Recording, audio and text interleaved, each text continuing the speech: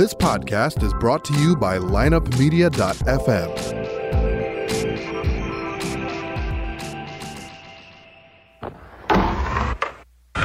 Because if you can tell me what your habits are, I can tell you what sort of a person you are. I can tell you what your future looks like. But like I always say, life is 10% what happens to you, it's 90% what you do about it. The people who are most effective in the workplace believe that their future is going to be bigger than their past. When people don't believe that their future is going to be bigger than their past, they begin to disengage.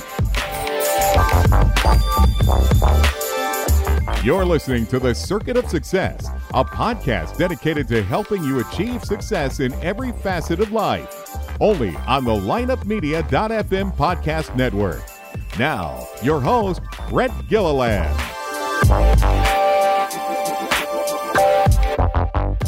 Welcome to the Circuit of Success. I'm your host, Brett Gilliland, and today I've got the honor to interview Pat Dossett. Pat, how you doing? Doing great, Brett. Thanks for having me. Awesome. Well, it's good to have you. You probably know what this here looks like. You know, I got my water bottle. You probably got yours handy. Love it. I do. Right here. I've got my box here. This is not a paid promotion, I promise.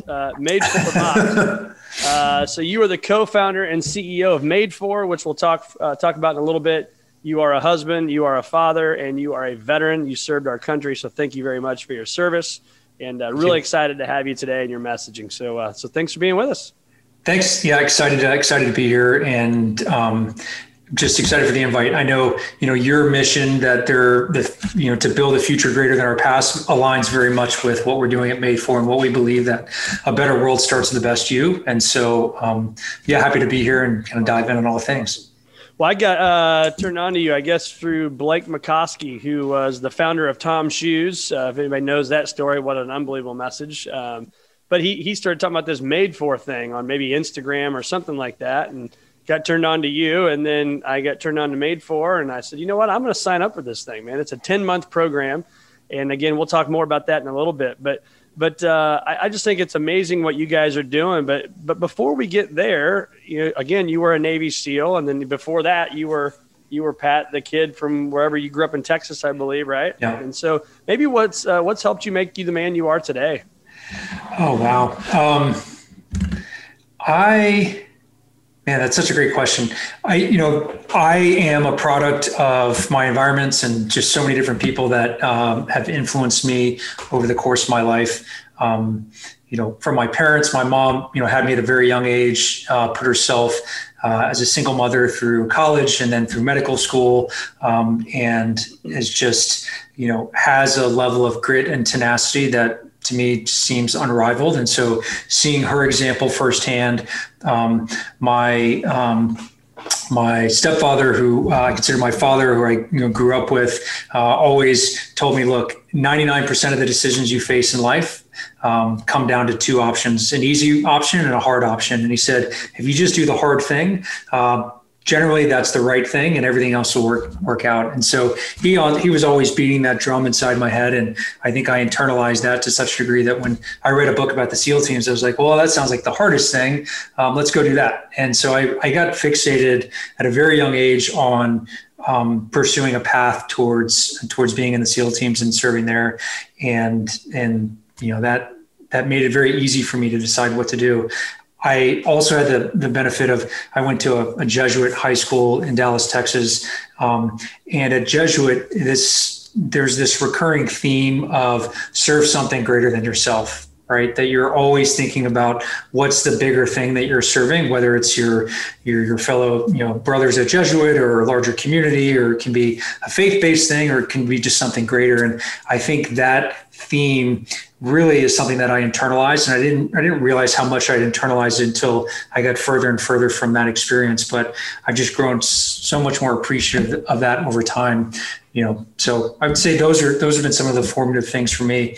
Obviously going to the Naval Academy, where service and leadership are top of mind, and you're always talking about responsibility and learning not only the science of leadership, but also some of the art of leadership, and then really pressure testing all of that inside the SEAL teams, and working with some of the most professional, humble, quiet people that can push their bodies and their minds to the limits in service of, really hard missions or in service of things that are greater themselves. All of these things kind of mix together to help inform how I try to navigate my life. And I would say that I am by no means an example. Like, I fall short every day, but I have had the benefit of some really formative experiences and been around some really amazing people that have helped inform how I try to show up every day. Amazing. So what made you want to be a SEAL? Because, I mean, you could be at the Naval Academy, but you don't have to be the SEAL. Right? So yeah. That level. Well, look, everyone goes to the academy and the military for a whole bunch of different reasons. And there's no like one's better than the other. It's just some people really want to be on submarines and some people want to fly and some people want to serve in the Marine Corps. And I think everything that you do in service when wearing the uniform matters as important. And so I was just fortunate enough when I was in 7th grade, I read a book called Rogue Warrior by this gentleman named Dick Marcinko, who is a really famous inside our community, famous SEAL. And I read it, and right away I thought, this sounds like the hardest thing you can do. It sounds exciting. It sounds important. And I want to see if I can do it. I want to see, if I can pursue that. And so when I finished football my senior year in high school, I think I weighed 233 pounds. I was always a bigger kid. And I stopped lifting weights. I started running and swimming and doing push-ups and trying to figure out how to do a pull-up for the first time. And by the time I got to the Naval Academy, I weighed 193 pounds and I was off. And that just became my sole focus. And so for 4 years at the Academy, every day I woke up thinking, what do I need to do to get one of these slots to SEAL training upon graduation? Because you have to compete for slots out of the Academy. And I was just, I was fortunate enough to get one of those spots. I think it was a lot of hard work, but also a lot of luck that was involved. So how much of SEAL training, we've all heard, about Hell Week and all the things that go along with it, right? And talk as much or as little as you want about some of that stuff. But how much of it is physical versus mental, do you believe? Yeah, everyone shows up being able to meet the baseline physical requirements, right? So you have to run a certain distance in a certain amount of time. You have to be able to do a number of push-ups and sit-ups and pull-ups. You have to be able to swim. But these are all very low standards, and they're low for a reason. The physical is less important than the mental, right? So everyone shows up to SEAL training and everyone is reasonably fit. They jump through a number of hurdles or hoops to get to that point in time. They've sacrificed some level of personal comfort to be able to have a spot, to earn a spot to start SEAL training. But when you're going through training, you quickly learn that, well, they're going to teach me how to swim. They're going to teach me how to do the obstacle course. They're going to teach me how to run. They're going to teach me this approach of crawl, walk, run across a variety of disciplines. And as long as I can keep up with, in all these different areas, then I'm going to make it. And really, most of the attrition inside SEAL training, I would say 95% of the SEAL attrition, or the attrition of candidates going through SEAL training, occurs because people decide they don't want to do it anymore. Not because they're broken or because they can't make the times or because they're having a performance issue. It's because they decide, hey, I don't want to be cold. I don't want to be tired. I don't want to be wet. I don't want to do this physical thing anymore.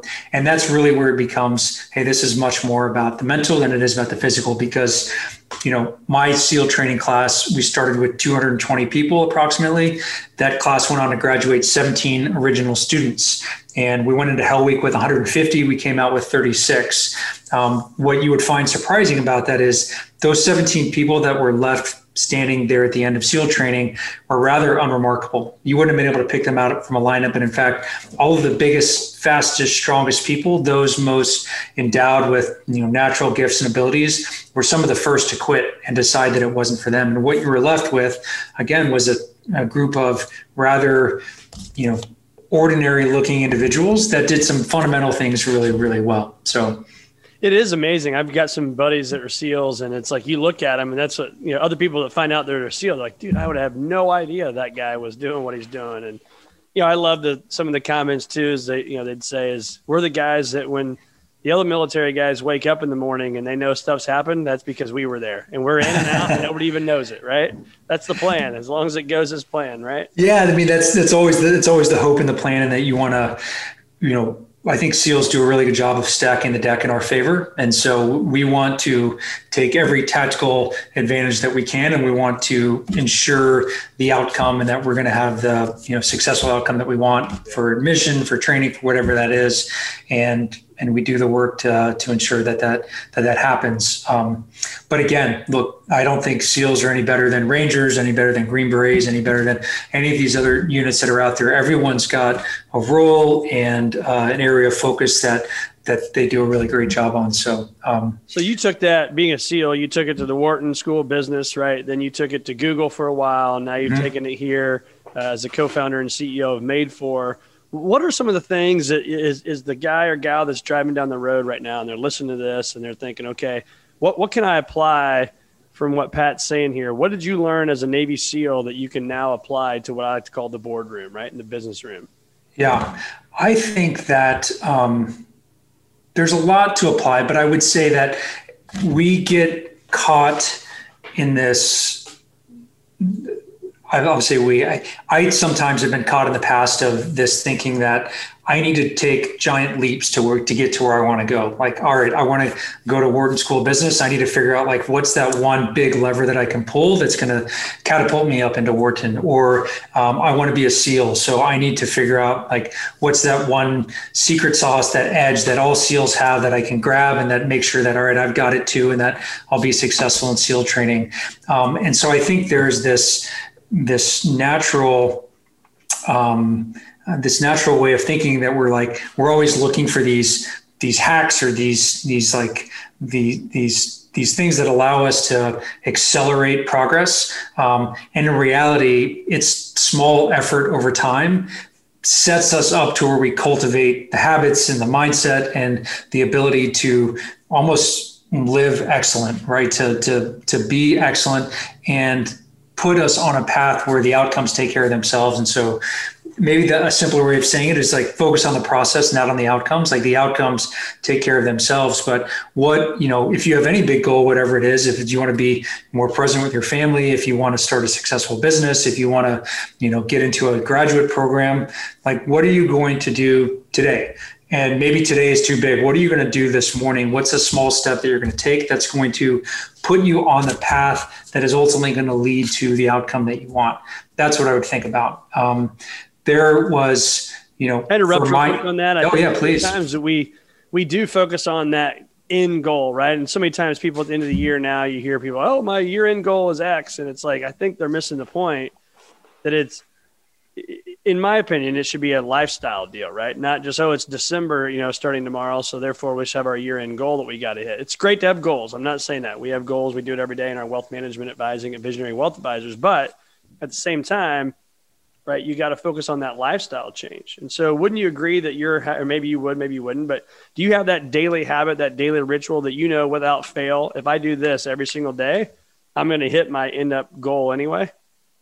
I think that that daily habit, that ritual is a mindset that certainly worked a lot on in my time in the SEAL teams, but I think it's a mindset that I've cultivated over days and months and years of very unsexy effort. But it's this idea that today I want to be better, and I want to find small ways that I can step closer towards that person or that thing that I want to be. Right. And so it's just being present and attuned to what are the small opportunities throughout my day? How can I engage them in such a way that puts me closer to where I want to be? And where I want to be, that changes, right? I start taking steps, and all of a sudden I realize, well, the goal I set for myself or the outcome I'd hoped for wasn't the right outcome, or, wasn't the right goal. And so that changes over time. But I find that it's so easy to get, to allow something big and audacious, a big goal or a big mission that we want to achieve, that the size of it can prohibit us from taking any effort or exerting, taking one, even the smallest of steps. And so if we can just, think about, all right, directionally, where do we want to head? What's that mission? What's that big goal? It's important to us. And then almost like set it on the shelf and then think about, all right, how do I want to show up today? Because our days are filled with opportunities to move closer towards these things that we want or that matter to us. Yeah, and that habit building is crucial in that. And so I think that's what I love about Made For is it's a 3-week program that allows me to stay focused on getting more hydrated. Those are little things. And I think we were talking about this before we recorded, that a lot of people, we want that magic sauce, that magic thing that nobody knows about. It's a secret. And that's what's going to help me be successful. But yet, and I see it time and time again from this podcast and dealing with people that we work with every day, it's just the little things done right and done daily that add up to massive success. Yeah, that's it. And, Dr. Andrew Huberman, or the gentleman that runs our advisory board, scientific advisory board at Made For, he's a neuroscientist out of Stanford, and he likes to talk about this phenomenon of neuroplasticity, that we can rewire our brain over the entire course of our lives, right? And if you use the brain as a proxy for a mindset or habits or certain behaviors that we're trying to cultivate, Andrew says there's really 2 ways to do this. One is through a short, intense experience. Maybe they can be good or they can be bad. Maybe it's a car accident. Maybe it's the death of a loved one. Maybe it's the birth of a child or getting married. But those are peak experiences, and by definition, they're the exception, they're not the norm. And so the rest of your life is filled with all of this other time. And this is where Andrew says, by engaging in small, purposeful efforts over time, you actually start to rewire your brain, and you can incorporate these mindsets or incorporate habits in such a way that your reflexive self becomes your best self. You're just moving through your day differently. Your default is a mindset that engages friction differently, or you engage a global pandemic. You view it as an opportunity to, again, achieve something different than you otherwise might have, or you view it as, I don't know. So I think there's something to be said for cultivating these mindsets, cultivating habits, but ultimately you have the answers on the inside. It's all in you, and you have to exert a little bit of effort to unlock that. Yeah. So when you hear me talk about growth mindset, what comes to mind when you hear those words, growth mindset? Yeah, this is a topic that's near and dear to my heart. And when I hear the term growth mindset, so a term coined out of Stanford by a woman named Dr. Carol Dweck. But really growth mindset is, phenomenal book. And just, she continues to put out a lot of trying to do something new. We're stepping out of our comfort zone. This idea of growth mindset is really that when you're experiencing friction, when you're doing something, that friction is a sign of you're progressing, you're making progress towards your goals. And that's what it feels like to get better, and that you enjoy that sensation. And if you can cultivate a growth mindset, you really can achieve anything. Like, there's nothing that is outside of your reach, which I think it's really powerful. How do you think you cultivate that, though? So, I think a lot of people listening to podcasts, you probably have somewhat of a growth mindset, or you wouldn't be listening to podcasts. Maybe you're searching for one, but how do you take it to that next step, right? Not just being okay with pick a number, right? If it's a scale of 1 to 10 and you're at a 7, well, how do you get to an 8 and then a 9 and eventually to a 10 and beyond? And that scale gets bigger and bigger and bigger. How do you do that? I think you have to do that through effort and awareness of the effect that your effort is having on you and your progress. You're progressing towards your goals. I don't think there's any other way around it, right? We can consume as many podcasts as we want. We can read books. We can do whatever, and it's easy to get stuck in this idea that I just need to learn more. I need to learn one more thing and one more thing and one more thing. And in actuality, I think at some point information becomes a prohibiting factor, right? It's just like, let's just take action. Let's start doing something. And in doing it, whether it's into a small effort or medium or a big effort, you start to understand, all right, I'm outside my comfort zone. Here's how I'm responding. Remind yourself that discomfort, again, is not a sign that you're not able to do this. This is what it feels like to get better in this. And so pick a domain. It could be work related, it could be family related, it could be faith, general interest, whatever that thing is, and then just start engaging in effort on that and recognize when you're engaging in effort and you're experiencing that friction, just bring some awareness to what's going on and seeing how you're making progress. So that's certainly what the Made For program in large part is designed around, is this small purposeful efforts over time. We do it over a 10-month period of time. And each small step, while it might not seem significant or that great, in aggregate, these steps build to a place where we are helping you forge a more resilient mindset. We are helping you change your habits in enduring ways and ultimately step into your life more fully. So let's talk about Made For a minute here. And it's when I was doing my research, I found how this was created. You guys were on a surf trip, I believe, right, with Blake Mycoskie. And for those that don't know, again, I mentioned earlier, Blake Mycoskie is the co-founder with Pat for Made For, and he's got an unbelievable story himself, and just building the brand Tom Shoes and some other things. So just amazing work that he's done, and now you guys together. But anyway, long story short, you guys are on a surf trip, and then I'll let you finish the story from there. Yeah, we were on a surf trip. So this was the very start of Made For. And so much as there's a start, we're on a surf trip, and Blake asked a question to our group of friends. He said, if you could work on anything and money was not a factor, you could just work on a passion project, what would you want to work on? And so we went around the table, and when it got to me, I said that, honestly, I would love to work on something in this area of human performance and human potential, of helping people be better or bring their best to the world, because I think it matters. I think it's interesting, and it brought together a lot of what I experienced in the SEAL teams, and then some stuff that I did in during my master's program that I just thought there's a cool opportunity here. I had no idea what form it would take or what it would end up becoming, but shortly after that trip, Blake reached out and said, "Hey, I don't know what this looks like, but as soon as you were saying that, I was like, I'm all in. I want to work on it. Let's do it." So a couple of weeks later, we got together and did some initial ideation sessions. And then ultimately we ended up with, we aligned really on a mission, and that we fundamentally agreed and believed that if we can help individuals be better or show up better in their lives, that would make the world a better place. And so that's where we started. And then over time, we brought on Dr. Huberman and, Dr. John Rady and just a whole number, Rory Cordial, Samar Hattar, Evelyn Tribole, Ruth Banka, a whole bunch of different advisors that really helped us make sure that the science and the way that we were structuring and designing the program was not only doable, but it was also effective and fun. So amazing. Yeah. So cool. I mean, a lot of questions there, but you think about, you're on this guy's trip and you're having dinner, whatever you're doing. And to think you make a statement, did you actually believe that thought and that dream would ever actually happen? That Made For would exist? Yeah.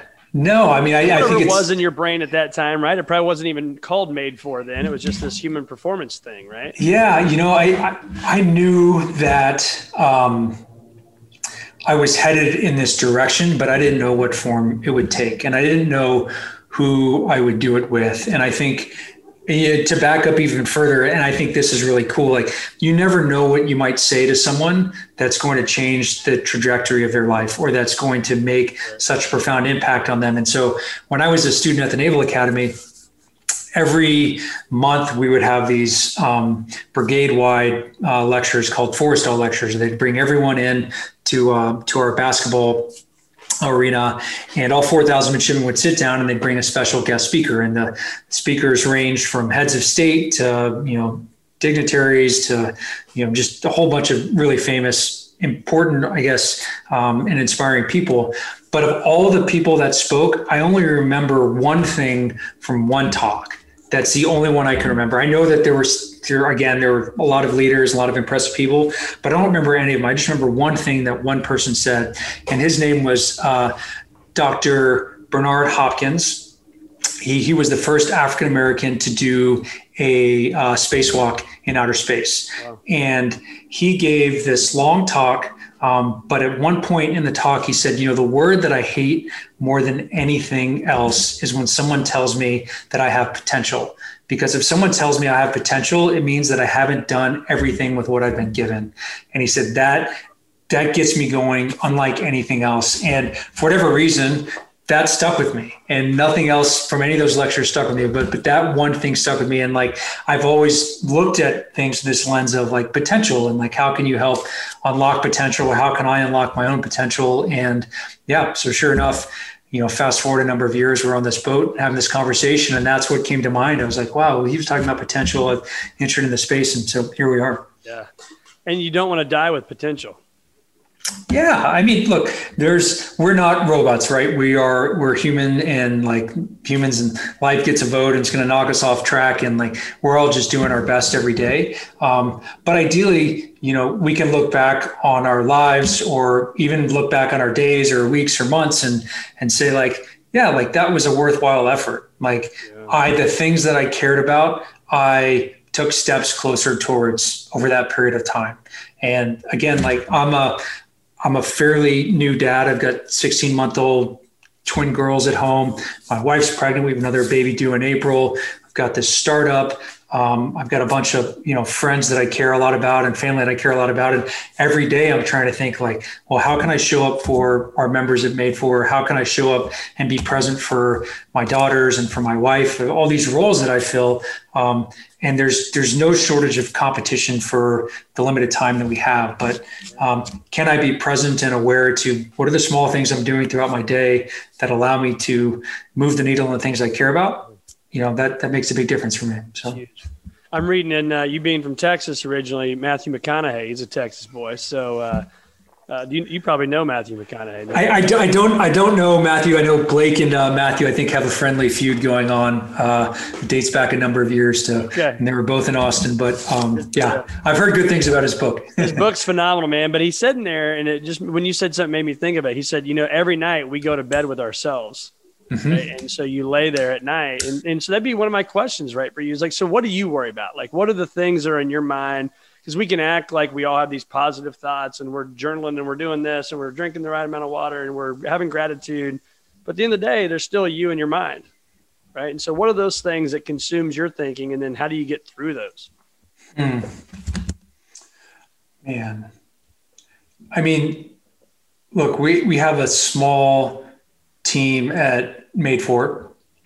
And there's so much uncertainty that we face every day and, month to month of just the challenges of running a startup, especially with COVID and just with everything going on, that what keeps me awake, or what occupies my headspace is making sure that I'm giving that team enough, that I'm serving them, and that I'm setting them up to be successful, because ultimately that means that our members are better off and that we're able to grow this business. So that occupies my mind. Same for my family, right? My wife and I take our girls for a walk every morning. We go for an hour walk. And then every night I help put the girls to bed. So for our last, hour of their night, we're all together. And I just recognize, I see how much they change in such a short period of time. And certainly one of the benefits of COVID is that I've been stuck working from home. But through that, I recognize that there's no substitute for presence, right? Just being there with my daughters and seeing how we're connecting is really powerful. But I also see how fast they're changing. And so I don't want to look back 6 months from now, or 6 years from now, and think like, man, I really missed out on that opportunity, because it's fleeting, right? These are precious moments. And same with my Made For team. I don't want to miss out on an opportunity to serve them and set us up for success, for my family, for my friends. So those are the things that I think about. But again, I try to every day make sure that I'm taking small steps towards each of those ends, so that I don't find myself getting swept up by just the inertia of the day and looking down at some point and recognize like, man, I've gone way off track, or I'm so far from where I want to be, or from what I say is important. I'm actually, trying to live it on a daily basis. And again, I don't get it right every day, but that's what I think about. Well, I think it's important when you're talking about it. So I've got a 15, 13, 10, and 6-year-old, all boys. And it is this COVID world is just, obviously it's crazy and so many bad things have happened. But the silver lining in that is being more at home with them, right? Doing dinners every single night, not running all these different directions. But I found myself yesterday, I was out and we have some land and we were out riding 4-wheelers, my 6-year-old and I. He's on one, I'm on the other.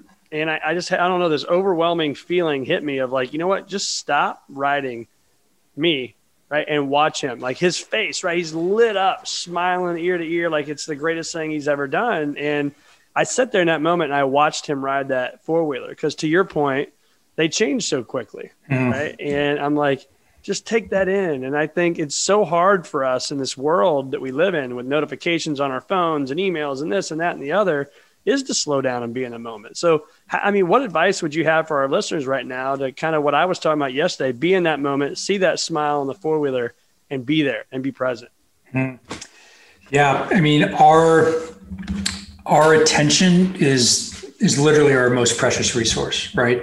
And it's not time, it's our attention, because an hour can feel like a second, or an hour can feel like an eternity, depending upon how we're, directing our attention. And so it's tough. I think, it's something that our members work on every day, and definitely a through line through our program. What I would offer to people is, before you're under any kind of pressure, before, your day gets away from you, or before the week gets away from you, or you're having to jump into your email and your work or whatever, before you have to be pressure tested by life, just think about, what are the 3 things that I care most about? Like, what are those 3 things that maybe it's, my children, maybe it's my wife, maybe it's my team, maybe it's, I don't know, maybe pick 3 things, pick 2 things, pick 1 thing, and then find some opportunity throughout the day to be fully present and aware of that. Turn off your devices, just be fully present for that and see what comes from that. And then, obviously at Made For, we talk about this attention, reward, reinforcement, and we leverage journaling as a way to reinforce these small moments of time, or these small, benefits from the effort that we exert. Maybe reflect back on it, or share that with your wife, or share that with your partner. Again, I can't overstate how powerful these small moments of time can be. And even if it's just 5 minutes, present with your kid, like letting them do whatever it is they're doing, or watching them on a dirt bike, and you're not in your own head, you're not in your own device, you're not directing your attention across a bunch of different things, but you're just solely focused on them. The rewards are there. Like, you're going to feel it. It's like, all right, man, this is awesome. Like, I want more of that. So, well, you're right. I mean, I felt it last night, just like even in bedtime, and being more patient and all that stuff. And it's, so it's incredible. It's absolutely incredible. And I think it's that reminder when you can slow down to speed up, right? Slow down in the morning time. And I got away from it. I have this thing called Focus 90, where I take the first 90 minutes of every day, and I've got my 5 things that I've got to do to win my day. And if I can win that 90 minutes, I know I'll win the rest of the day. And when I've recommitted and gotten back to that, because again, this crazy COVID world, right, kind of knocks you off your horse a little bit. I've noticed I can be more present in moments like yesterday. It's really, really powerful. No, I think that having a routine, or having something, figuring out what works for you, if it's 90 minutes to start your day or whatever that thing is, figure out what works for you, and then do it. And then be ready when that thing stops working, and try to figure out what works next. I feel like oftentimes these conversations lead back towards, purpose or family, or, we talk about gratitude, and these things can feel very soft for people. And I think especially business-minded people who we exist in these cultures of performance and almost survival in some respects. But I would say that everything that we're talking about is effective across all these domains that you operate in life. And so, I always say that where SEALs really thrive, and the thing that makes SEALs exceptional, is that they figure out how to be relevant in any environment. Doesn't matter if it's the air, if it's the water, if it's land, deserts, mountains, like working out of embassies. It doesn't matter. A SEAL will be present into an environment and figure out, all right, what's within my control, what's not within my control, what do I hope to achieve, and then figure out how to be relevant and effective in navigating that environment. And I think, what we're talking about with attention and being present and being there with your kids, that same thing, that same skill that you're working on there is also the same skill that you would want to bring to bear when you're in a meeting or when you're trying to figure out like what direction is my business headed or where do I want to allocate my time most effectively. That attention and awareness and presence is the thing that allows you to be effective, right? Doesn't matter what you're doing. So what's one exercise you could share that people that that if we just took that exercise out of your life, you would not be where you're at today? Is there anything you can share that's just a kind of a takeaway little nugget for people? Oh, for something that I have to move my body every day or my brain doesn't work. And I don't know if that is, John Rady, one of our advisors, he's written a few books on this topic, Spark and Go Wild, that are fascinating. If you haven't had a chance to check those out, they're definitely worthwhile. But where he talks about how movement and exercise is so good for the brain and just sets us up to get the most out of, what we can do. But I found that, I don't know if it's for my time, being an athlete or being in the military, but I have to move my body, physically get outdoors and move my body every day, or everything else suffers. And it's not to say that is it's not hey, I need to go do 1,000 pull-ups every day, or I need to go run 25 miles. Sometimes it's just going out and walking around the block and just stretching a little bit, but I just have to move my body. So that's what's important for me. And I think Andrew has the best quote on this. He says, it's very hard to move the mind with the mind. So if you find yourself stuck in a rut or you're having trouble engaging, whatever, actually get up and move your body, like go do something, get into action, and then see where that takes you. It works for me. So we kind of got off track there a little bit, but so you make the comment, you guys are sitting on a boat on a surfing trip. We start Made For. You don't just make a comment and then all of a sudden, this unbelievable water bottle appears and all of a sudden you've got this Made For program. So if you will, I know timing is critical and all that stuff, but walk us through kind of that process and what it was like to build it. And now you've got happy people like myself that are loving your program. That's amazing. Thank you for sharing that. Yeah, I would say the process is ugly and iterative and not sexy at all. And just super messy. I think we did a session 2 weeks later where we spent a weekend kind of concepting out a bunch of different ideas. And we landed on what would be great to use a kit that we deliver to people every month so anyone could access the program. And, from a business standpoint, we can figure out the unit economics so it allows us to scale as appropriate and to serve as many people as possible. But then it's like, and I had some ideas of like, all right, what are some areas that we want to focus on? And we really had a wide aperture, but again, we started bringing on advisors and those were some of the funnest, I would say, sessions for me is when we had multiple advisors together in a room and we were talking about, or we have someone's attention. Where do we want to direct that attention so that they're going to see a benefit over time? And how is that going to fit in the context of a larger program?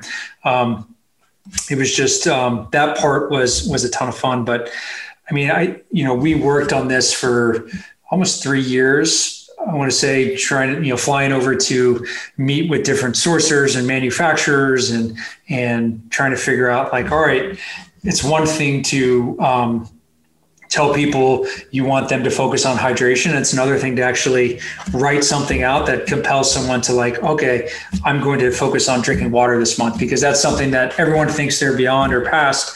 We engage it a little bit different manner, but I don't know. All of the things that we focus on and Made For, on the surface seem very like, well, of course you're doing that, but it only seems that way looking back when you're actually building this program and you're designing it in such a way that again is effective for people and trying to bring scientists and advisors on that journey with you. It's challenging. So, yeah, well, it's amazing. So where can our listeners find more about Made For? Yeah. If you want to learn more about Made For, you can follow us on Instagram at Made For, MADEFOR, or if you want to learn a little bit more about the program on our website, you can go to www.getmadefore.com. Check it out. If you have any questions, you can ping us there. Awesome. We just recently, this past month, so our full program, again, we talked about this earlier, but it's 10 months long.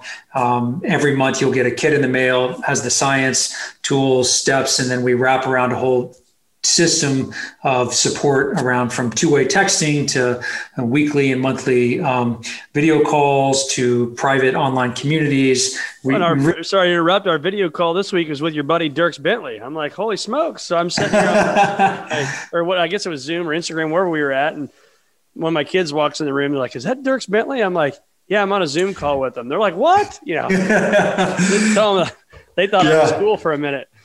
Well, it's funny. It's funny. Dirks was our very first member, and he good friend, Blake and I's, and just wanted the support. But he's been really gracious, and so it's fun to bring people like that in and to talk about their journey and what they're seeing. But it is cool to see like somebody like that, because you put him on this pedestal, right? He's Dirks Bentley. He's one of the best country music stars out there.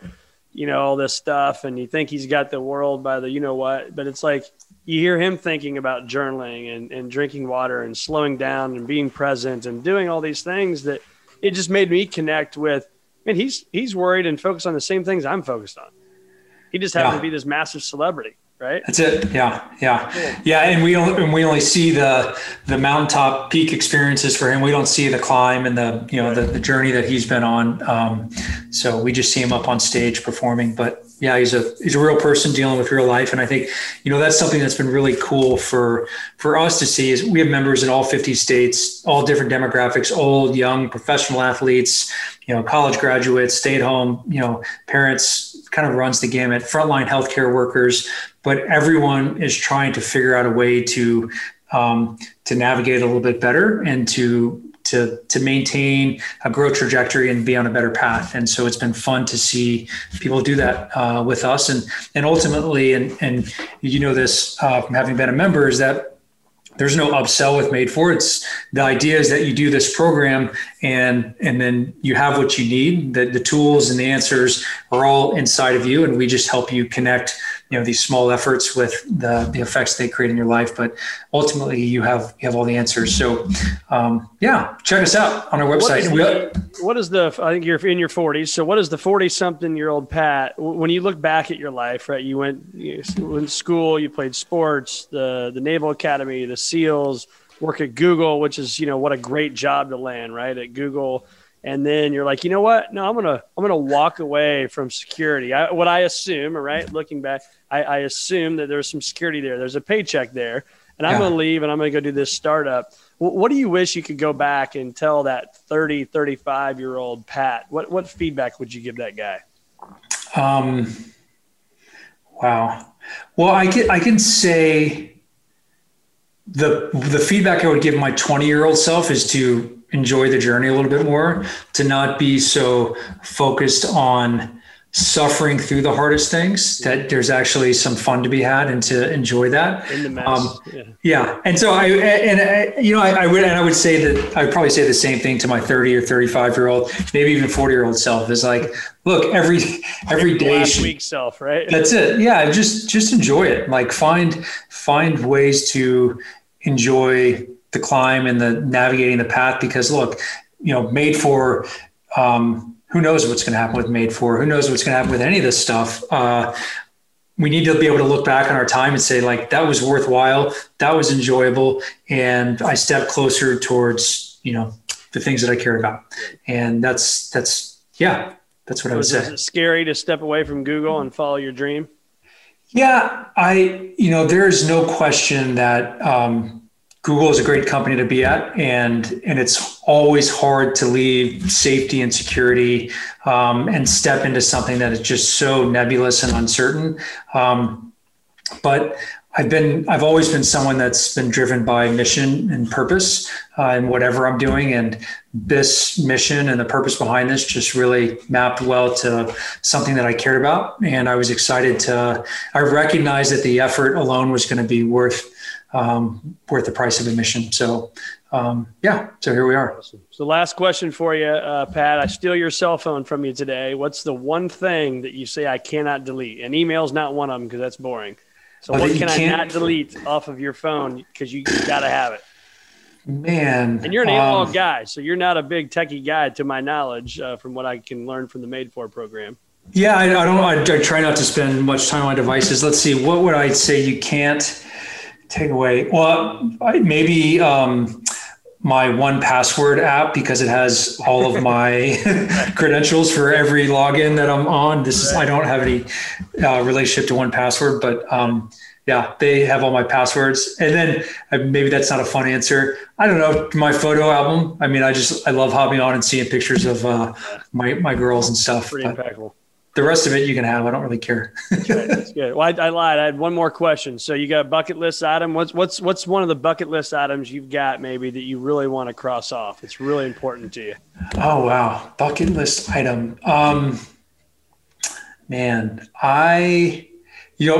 Andrew, our advisor, and myself and our friend Gordon have scheduled some free diving training. So I have this vision of, and I don't know if you've ever done any spearfishing, but I've done a little bit of spearfishing on breath holds. And I just think that it is, there's something very cool about going down on a breath hold and submerging and being down for a period of time and having to stalk a fish and find a fish and bring it to the surface and then eat that fish. And I've really enjoyed that. And so I want to try to do that on another level. So Andrew Gordon and I are set up some training with a professional freediver where we're going to work on the freediving side of it. And then hopefully into next year, do a big spearfishing trip where the goal is we want to be able to hunt something around 70 feet and then bring it to the surface all in a breath hold. So that's my next thing. How long are you holding your breath on that thing? So my static, I mean, look, everything changes. I think when you're on a hunt, my static breath hold is around 4 minutes, but I think when you're when you're moving and you have to really relax your system and it's much harder. So 30 seconds can feel like 4 minutes when you're on a dive like that. But that's why we're going to work with some professionals and figure this out. But yeah, I've been doing some of the breathing work like that where I always would say like I'm about a 30-second guy for holding my breath, but I've got it up to about 3 minutes and 45 seconds. And that's amazing. It's incredible. Yeah, for anyone listening, please do not do this behind the wheel of a car in any kind of water. Right. I do all these static breath holds like at my desk in between Zoom meetings. Stuff, right? So well, listen, Pat, it's been awesome having you, man, and we'll put it in the show notes. Made For, I can vouch for it. this will be my 4th box right here that I'm getting ready to open when we're done here today. It's phenomenal, and I won't share any of the secrets because I think as a member, I think it's kind of fun to get that box, and I have no idea what's inside of there. And the little booklets, all the information, the data, it's consumable, it's bite-sized, and it's I think easy to use, but yet it multiplies for long periods of time what it's going to do for me. So I appreciate what you guys are doing. Amazing. Well, thank you so much, Brett. I really appreciate the time today, and thanks for being a member. And I'm just excited for your mission here. And I just love this idea that we can make a future that's greater than our past. And I know that that's something that you bring to life in the podcast and in your professional work. So I believe in it. I think it's awesome. So keep it up. Thanks for having me. Great having you.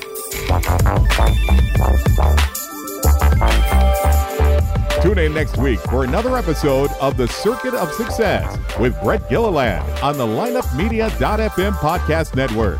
Subscribe to the show on iTunes, Google Play, Stitcher, and through our website, circuitofsuccess.com. Follow us on Facebook and Twitter, and email any questions to info@circuitofsuccess.com.